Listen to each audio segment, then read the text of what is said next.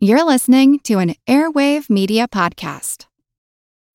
When you need mealtime inspiration, it's worth shopping Kroger, where you'll find over 30,000 mouth-watering choices that excite your inner foodie. And no matter what tasty choice you make, you'll enjoy our everyday low prices, plus extra ways to save, like digital coupons worth over $600 each week. You can also save up to $1 off per gallon at the pump with fuel points. More savings and more inspiring flavors make shopping Kroger worth it every time. Kroger, fresh for everyone. Fuel restrictions apply.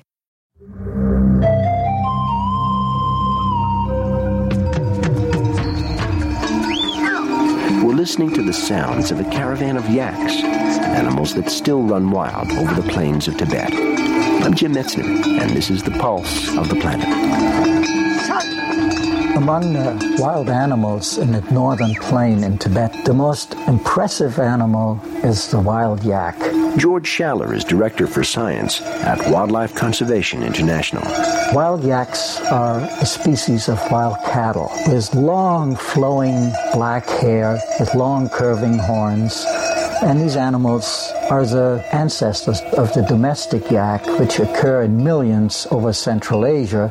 The wild yaks have become very rare. They're found only in the most remote areas now because they're much sought for their meat, and therefore they're frequently shot.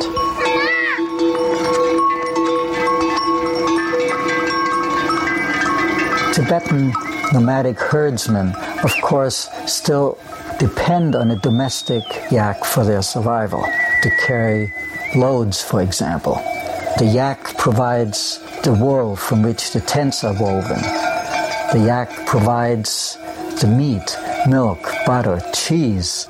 I find it marvelous that you still have the wild ones living in the remote parts of Tibet, and everything must be done to protect them.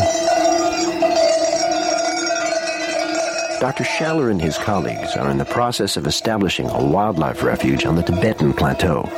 It would help protect the wild yak and other species of animals from this region, which are found nowhere else in the world.